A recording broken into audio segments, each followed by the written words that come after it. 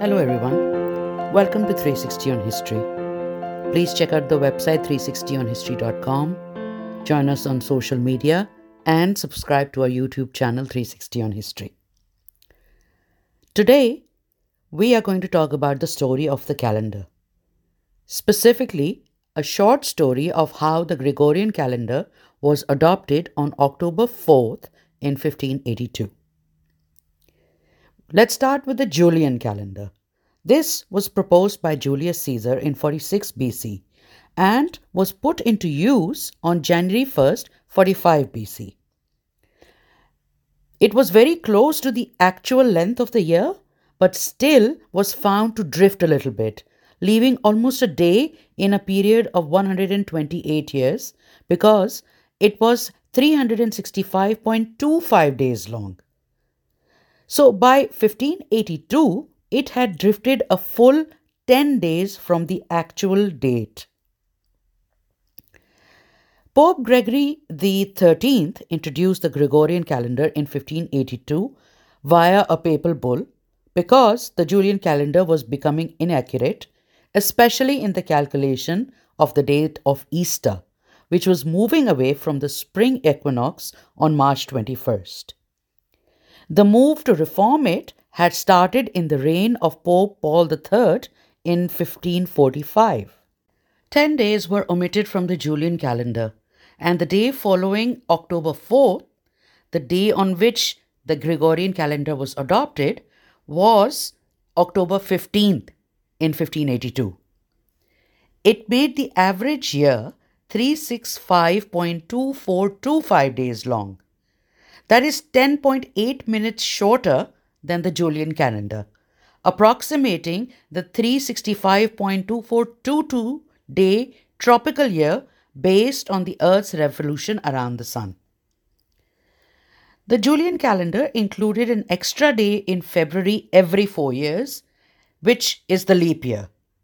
However, Aloysius Lilius, the Italian scientist who initially developed the new Gregorian system, realized that the addition of days made the calendar too long. So, he devised a system whereby leap years can be calculated as, quote, every year that is exactly divisible by 4 is a leap year, except for years that are exactly divisible by 100. But these centurial years are leap years if they are exactly divisible by 400.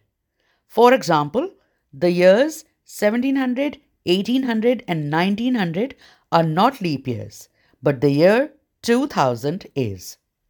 Yes, I know it's a little bit complicated. Subsequently, the German mathematician and astronomer Christopher Clavius modified the Gregorian calendar after the death of Aloysius Lilius, proposing a final calendar reform that was adopted in 1582. The Gregorian calendar was soon adopted by Catholic countries around the world. However, initially there were issues with its adoption elsewhere, with Protestants rejecting it because they considered it a papal plot to silence their movement. Eventually, Protestant countries accepted the new system by the 1700s, with Great Britain and its colonies adopting it in 1752. Before this, the English New Year began on March 25th, which is Lady Day or the Feast of the Annunciation that commemorates the visit of the Archangel Gabriel to the Virgin Mary, because this carried more religious significance. Some European countries considered December 25th, that is Christmas, as the start of the new year. Orthodox countries were even more resistant, taking the next few centuries to finally embrace the new system. Greece was the last Christian Orthodox country to do so in 1923. Side note, the Orthodox Church had broken away from the Roman Catholic Church about 500 years before because of the differences between the Eastern and Western Roman Empire. So, to continue, National churches in Orthodox countries have never fully accepted Pope Gregory's reforms. Still, the calendar is now used all over the world and also carries secular references such as Common Era. Although Aloysius Lilius' method closely synced the calendar with the seasons, his system is still off by 26 seconds.